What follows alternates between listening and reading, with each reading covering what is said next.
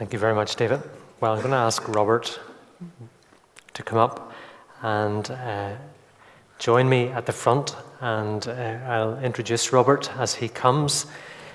And as you may see, we've erected a little bit more staging so that those who are at the back don't feel left out. So, Robert, I was going to ask you to sign a disclaimer before you get up, but it seems safe enough, so I'll get up too. Are we insured? I think, no, don't talk about insurance. Thank you for agreeing to tell us a bit about your story, and I should say to those who haven't been at an evening like this isn't an evening just about an individual. It's an opportunity to see what God is doing in one another's lives, and maybe to encourage us to do more of that kind of sharing as we grow together as a body. But Robert, all I am saying about you is your first name. Tell us a bit more about yourself, please. Okay. Well, first of all, can I say thank you for the invitation to share my story and all the support you have been to me in the last few weeks as we've thought about it. But who am I? Well, if you are new in Windsor or you come to Windsor but you've never engaged with me, my name is Robert Walsh, and I'm a member of the family of God that meets here and gathers here in Windsor week by week. I work as a full-time lecturer in Belfast Metropolitan College, and my subject area is computing, and I'm also the course director for a course that's validated through Ulster University in computing business and multimedia. And alongside that, if that's not enough, I'm contracted to CCEA as a specialist in ICT and computing. And with CCEA, I hold the roles of principal examiner and assistant principal moderator for GCSE and for A-level. Scary. Well, I know some people are doing exams at the minute, but we'll just park that subject for now. Press rewind.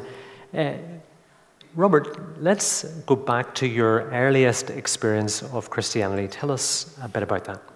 Okay. I suppose the key date that is in my mind and will ever be fixed in my mind is the 13th of December 1967, because that date is the catalyst that clearly has dictated many happenings and many circumstances in my life. And why is the 13th of December 1967 important? Well, I came home from school, found two ladies sitting in our kitchen, and they were from the Faith Mission. And that afternoon, before they left our home, they had encouraged my mother, my three sisters, and myself to kneel down and to ask Jesus into our hearts. And for me, I have to say, as a naive 10-year-old boy, I am not really sure that I understood what I did. But it seemed to be the right thing to do, and I repeated the prayer, and I was duly announced to be a Christian. However, through, I would say, 27 years after that, I attempted to be a Christian. And reflecting on those years, I have to say that from my perspective, you might not want to fully agree with what I'm saying, but from my perspective, it seemed that I simply adopted a set of learned behaviors. I guess an easier way of putting it is that I was simply Christianized. Well, we'll maybe come back to that, Robert, but you talked about your work at Belfast Metropolitan. Now, I know you didn't go straight from school to there. You were involved in Christian work quite a bit. So tell us a bit about how that started and that journey. Okay, so in September 1977, I applied and was accepted into the Faith Mission Bible College, and I went to Edinburgh to study with the Faith Mission. While I was in Edinburgh, I met my ex-wife, Linda, and in 1979, we actually got married. And then in the October of 1979, I entered into the Whitfield College of the Bible, where I undertook another 2 years of Bible study. And I was taking those 2 years of Bible study in order for my wife and I to emigrate to Vancouver in Canada in order to establish a Free Presbyterian Witness in that city. However, some things don't always work out as they seem. But in late August 1981, after a meeting with Dr. Paisley in what used to be the Red Rooster on the Craigor Road, I discovered that I was going to Liverpool. I discovered that I was going to be the pastor of a church in Liverpool called the Protestant Reformers. And 2 days after that meeting with Dr. Paisley, I was standing in Liverpool Airport waiting for someone to come up and say, "Are you Robert Walsh?" And then later the week after that, I returned back to my home, which was down in County Down, and we put what belongings we could into our car, and we set sail for Liverpool. And I was in Liverpool right up to 1982, and then in September 1982, I was back here again permanently in Northern Ireland, and in September 1982, I commenced 4 years of theological studies in for the ministry of the Free Presbyterian Church. And in 1984, I was 2 years in as a student. I was placed in a church in South Armagh called Tullyvallen Free Presbyterian Church. And then in 1986, when I had completed my degree, I was ordained the minister of that church. 1994 saw me moving from South Armagh to North Belfast, and I became the minister of Newton Abbey Free Presbyterian Church, and I also became the director of the Newton Abbey Independent Christian School. But down through those years of working in church, I have to say that I did acknowledge that God was a God of love, but mistakenly I believed that God was a God to be feared. And that sense of fearing God became the greatest debilitating characteristic of my life. 27 exhausting years of fearing God ended with me suffering a complete breakdown. And for 3 years, I descended really into the depths of depression. And as I descended into the depths of depression, I actually believed that God was punishing me because I had failed to meet the standard. And finding myself unable to function, having no job, failing to be able to provide for my family, the only solution at that time that I could see was that I should end my life. And on 2 occasions, I tried to take my own life, but God in His mercy kept me from doing that. After spending back then 5 months in a mental hospital, I came out of the hospital. I resigned from the Free Presbyterian ministry, and in many ways I knew that that was not only the end of my ministry, but that I was done with church, and that I was going to become whoever I really wanted to be. Robert, that obviously raises, I'm sure, loads of questions for so many of us. There's not an opportunity for questions tonight, but you have said that you're open to chat to folks. So if it does raise further questions, then Robert is willing to address them. But tell us what happened after that breakdown and your departure from your role in the church. Okay. Well, in 1997, just before I resigned, the conclusion of an independent psychiatrist that was appointed by my employer to assess my state of mind indicated that I was and would remain mentally disturbed in the immediate term, and in the future be totally dependent on antidepressants and be unable to hold down a job. So that was a very, very devastating report, and it was devastating for me. However, I suppose I never let things always take me right down. Strength of character, I guess. The sense of needing to provide for my family, for my children, meant that I decided that I was going to overcome that report and I was going to get better. So initially, I started volunteering in family books, no longer there in Belfast, but I started volunteering. And then in 2001, I was successful in obtaining a full-time lecturing post in which was the Belfast Institute then, teaching A-level ICT. And while things were improving, I was getting better, I was proving the report to be actually not correct.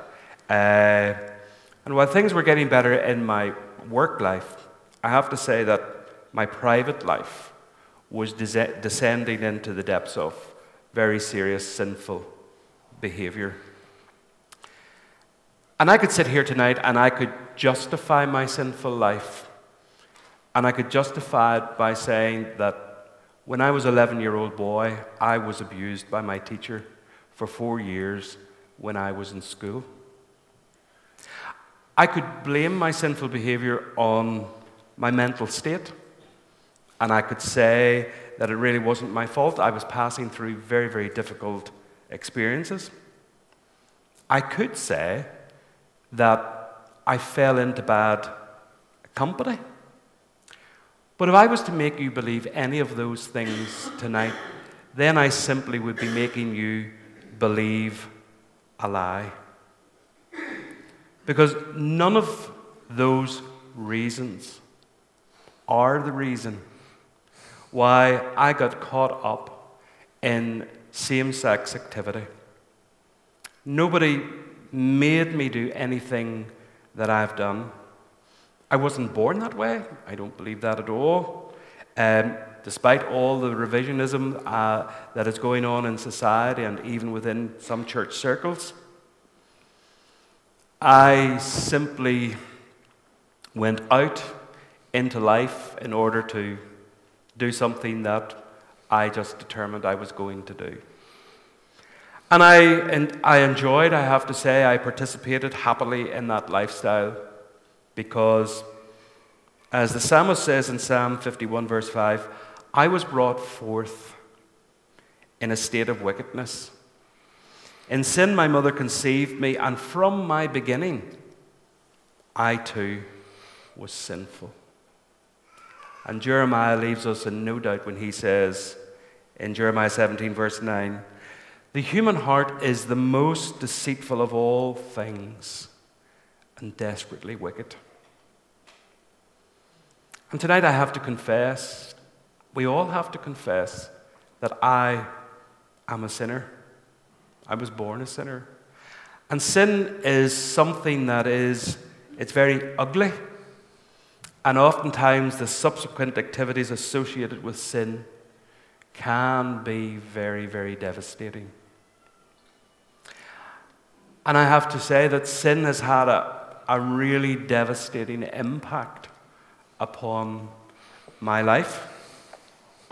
It led me into living an immoral lifestyle, into activity that is not very wholesome. And due to the irresponsible way in which I was living, my behavior meant that I ended up being divorced. Did I enjoy my sin? I have to say I did. Someone once said that sin will take you further than you want to go. and it will detain you longer than you want to stay. And can I say tonight, no one sin is any worse than any other sin. People struggle with all types of issues, with all types of sin. But the good news tonight is that God can save them and God can redeem them. We're living in a very, very broken world. Many, many broken people. And people hide behind cloaks of secrecy. And I could continue to hide behind the cloak of secrecy if I wanted to.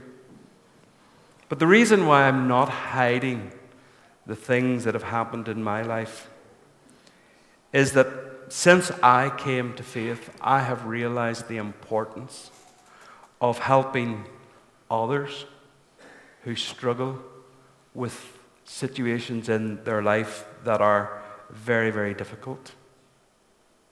Many believers, let's not be afraid to say it, many believers have many issues in their lives. They struggle with things like pornography. They struggle with same-sex activity. They perhaps are unfaithful to their husband or to their wife. They may be experiencing domestic violence. And the list is endless. It can go on and on.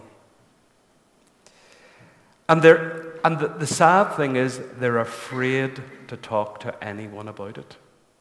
They're afraid to tell anyone because they're convinced of something.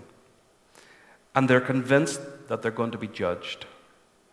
They're convinced that they're going to be rejected by other believers. And that's a terrible fear for any believer to live with.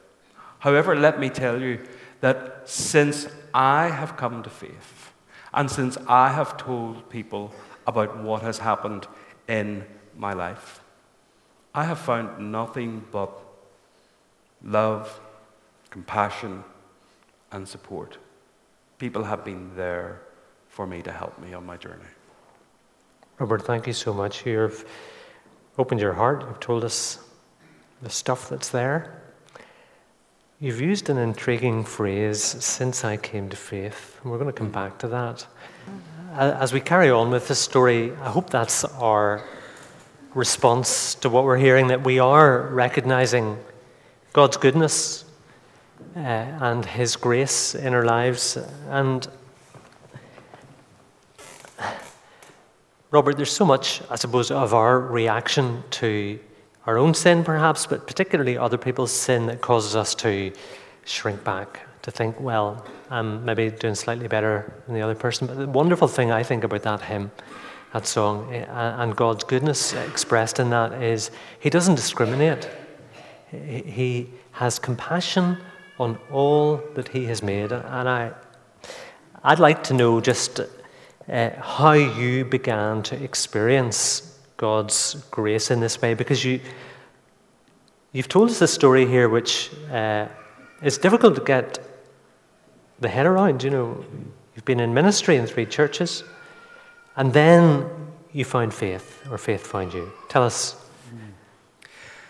Yeah, it is a difficult story, but I guess it's my story, and it's how I have come to deal with all that's going on in my life.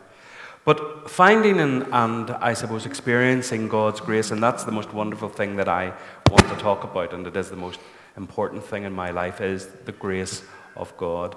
But finding God's grace and experiencing it revolves around people in my life and people that God has brought into my life. And the most important people that God has brought into my life are my 3 children. They are so, so important to me, because it is my children who have been key in revealing and making known the grace of God to me. They are the closest people that I have in my life, and they are the people who showed me God's grace. In their teenage years, they witnessed their parents getting divorced. They saw their dad descend into a very, very sinful lifestyle. But even through all those difficulties, my children continued to surround me in love. That's the most wonderful thing about it. I have never, ever heard my children actively criticize me or actively judge me for what I did.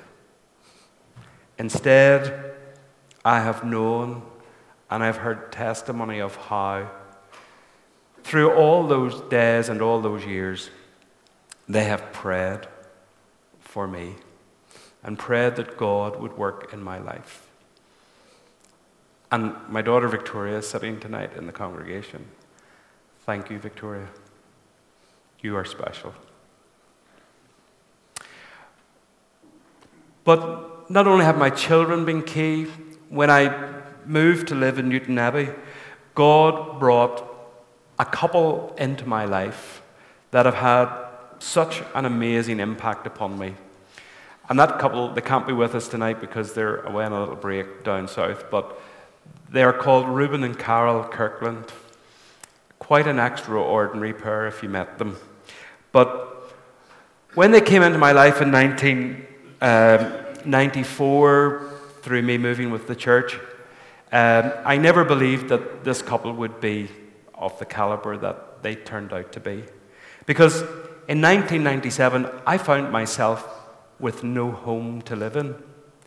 And when we as a family had no home to live in, Reuben and Carol Kirkland took the money that they got from a robbery that their house had been broken and all their goods were stolen. They took the insurance money and they bought a house. And they came round to us and they said, get in the car and come with us. And they took us to this house. And they let us live in this house rent-free for 3 years until I got back on my feet. And they really showed me what it meant to be in Christ. And I've been privileged to know that couple and still to have them as friends in my life. Another person who has had a huge impact upon me is in the meeting tonight as well. And he's sitting down on this side, and it's the Reverend Tom Shaw. Tom Shaw was the first person who ever confronted me about the life I was living. And I will remember that day till the day I die, because I just wanted the ground open.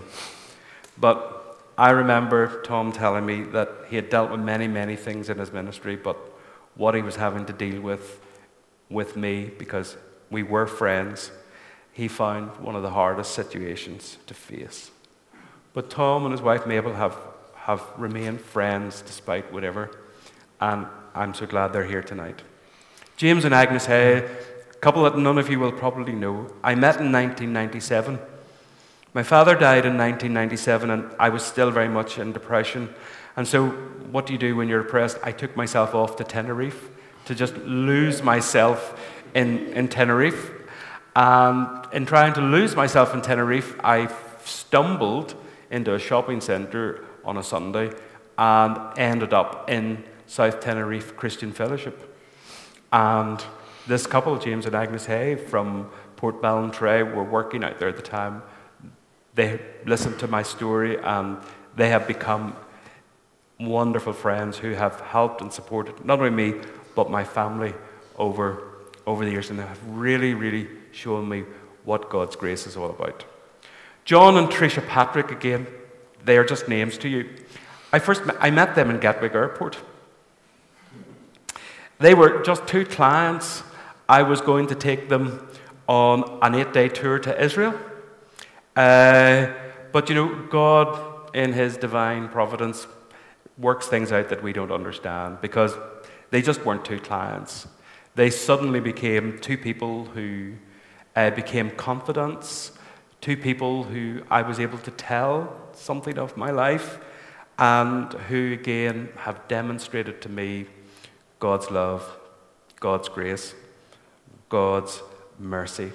They've shown me so much of that amazing grace. And tonight, I'm only here because of the amazing grace, not only of God, but of people who are his followers and who show that amazing grace in their lives. It's very humbling. As you think about these individuals who have been showing you love, what about the journey of faith? Okay. How does that weave into your story, Robert? Okay, I suppose I've now moved on till about 2010, 2011. And the lifestyle that I had bought into, and I had bought into the lifestyle in a really, really big way. But, suddenly it wasn't living up to all that it actually claimed. Relationships didn't last. The party lifestyle at the weekends began to get rather boring, and there was really no sense of fulfillment or achievement. And as I looked around me, I saw my children. They were growing and developing, and they were so happy. They had so many meaningful relationships in their life, and here I was getting older, I'm getting bored. And at night I used to lie in bed, awake, and I used to turn all of this over and over in my mind. And towards the end of, I think it was 2011, it seemed to be that I was really being convicted at night when I lay down in bed. When I went to go to bed, and when I put the light out, suddenly all this stuff started happening in my mind. And I know now that it was the Spirit of God convicting me about my life. But at that time, I really didn't want anything to do with it, because Christians were my number one enemy. I absolutely had no time for Christians. They were the target of my criticism, and my ever-increasing godless lifestyle was pushing me away further and further from anybody who was a Christian, and pushing me further and further away from God. But night after night, I had these thoughts to deal with, and night after night, I would shut out those thoughts. I would shut them out by drinking heavily. I would just get drunk at home, and it was a way of shutting it all out. I'd occupy my mind with other things. But I happened to be round at Reuben and Carol's house on St. Patrick's Day in 2011. Now, I would have called in and out, but they were doing something. They were out in their shed working, and I just called in to say hello and whatever. But when I walked into the shed, Carol, she just came over to me, and she put her arms around me, and she gave me this great big hug. And she said to me, "Robert, Reuben and I love you dearly, and we're praying that God's going to change your life." And it was strange hearing that from Carol, but maybe it wasn't strange when I realized all that was going on in my mind and how God's Spirit was convicting me. But the Spirit of God speaking to me began to be like a nightly occurrence.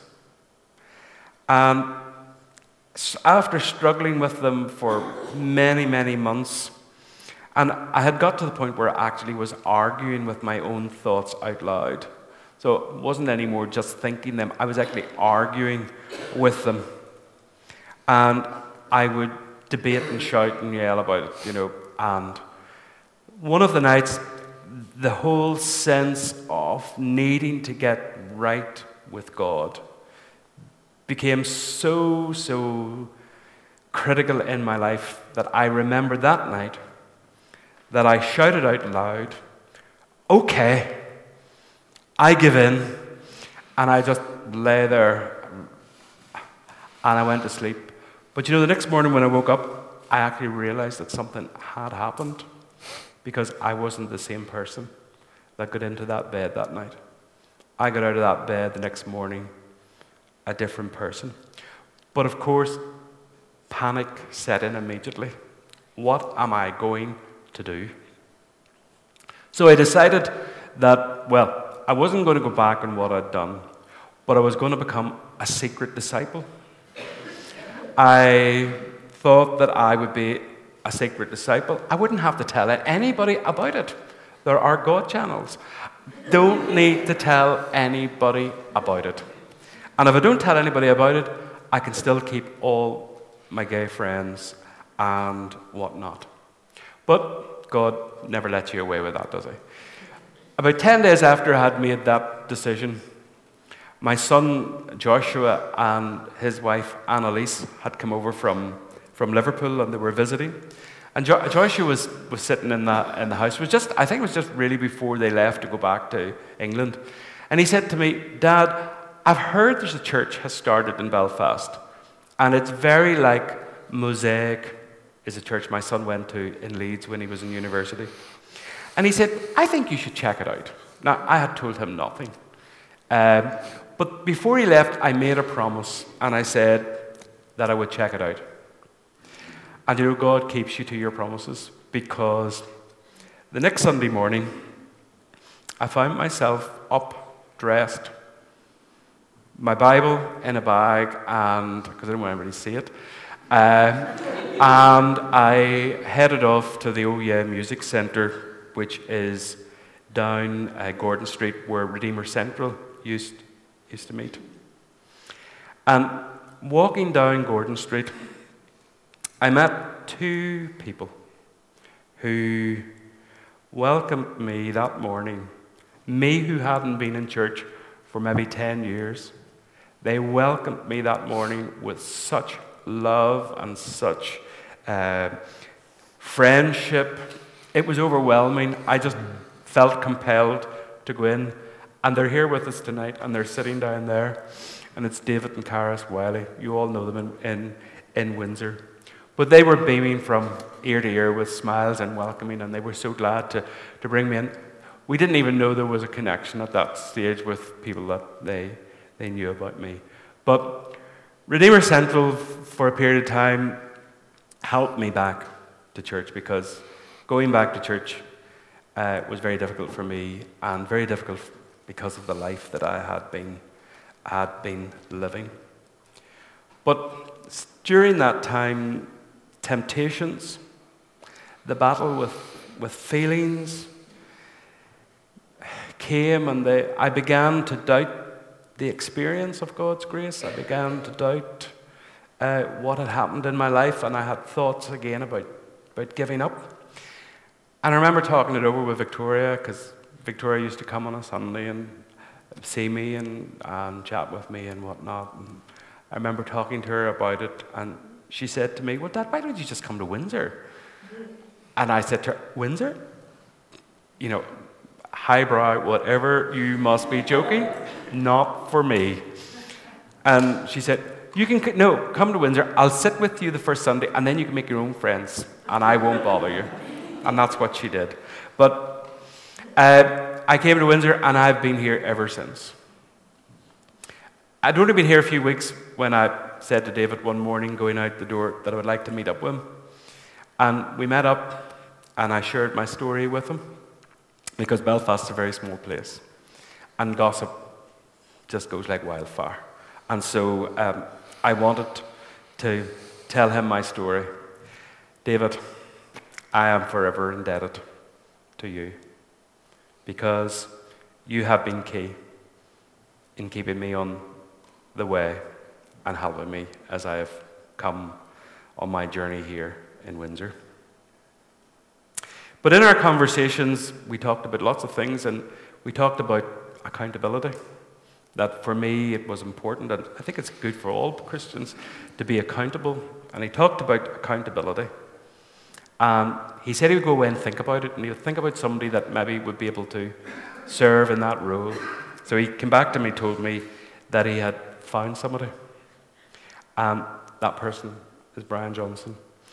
And I have to say, Brian, your ability just to listen to me, because I go on, and you understand me, and you support me. And you've been exemplary, way beyond the call of duty.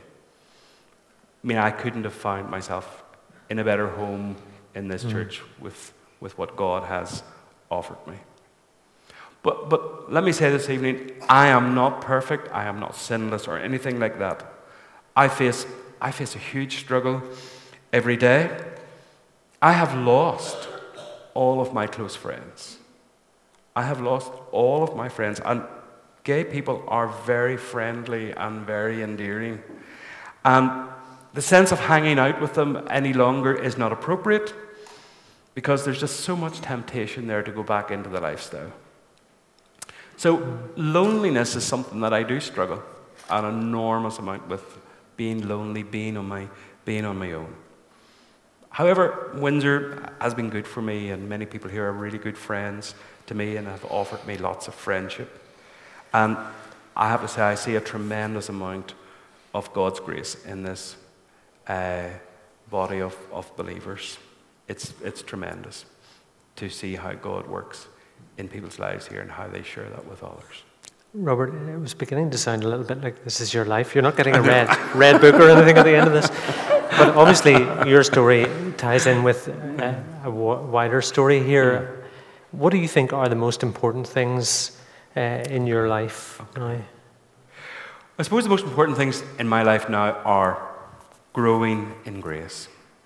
That's the most important thing. And in order to grow in grace, I spent lots and lots of time reading my Bible. When I was a minister, I hated reading my Bible. I absolutely detested it. I only used it because I had to have something to say on a Sunday.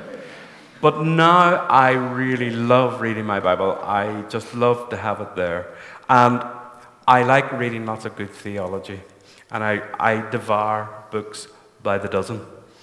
And like reading my Bible and discovering truths like 2 Corinthians 5:21 that says, Christ had no sin, but God made him become sin, so that in Christ I could be right with God.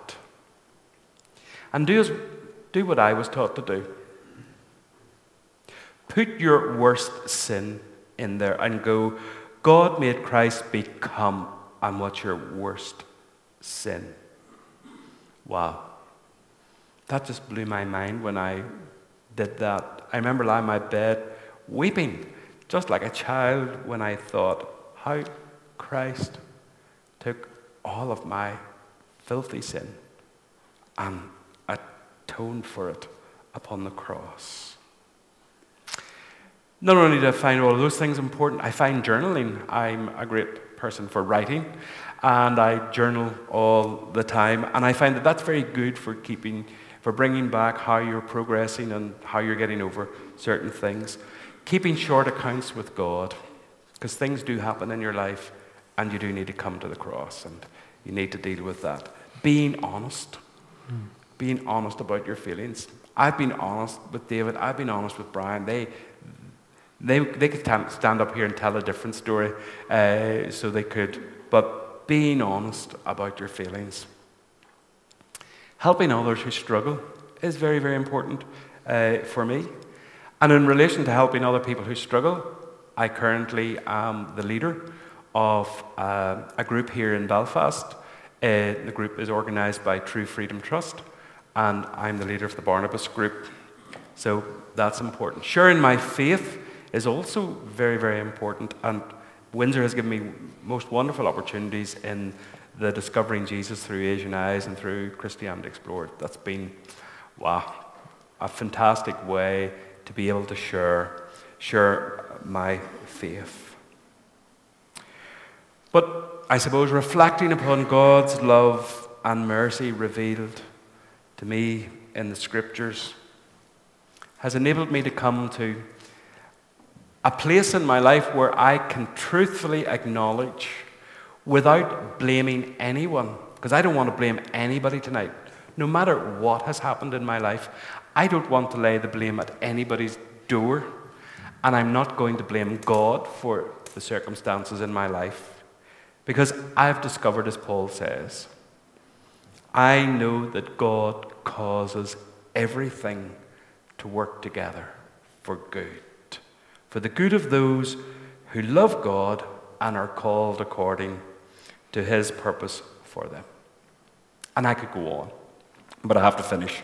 I want to finish by saying to anyone who's here tonight in this congregation who is struggling in their life, perhaps nobody knows what you're going through. You've kept it all very hidden and very secret. Please, please don't be afraid to talk about it. Don't be afraid to talk about it. Talk to me about it. I would love to help you. I would love to be God's servant to help you move forward into a better place in your life. That's my biggest regret, that I didn't talk to somebody years ago. This world that we're living in is a very broken world.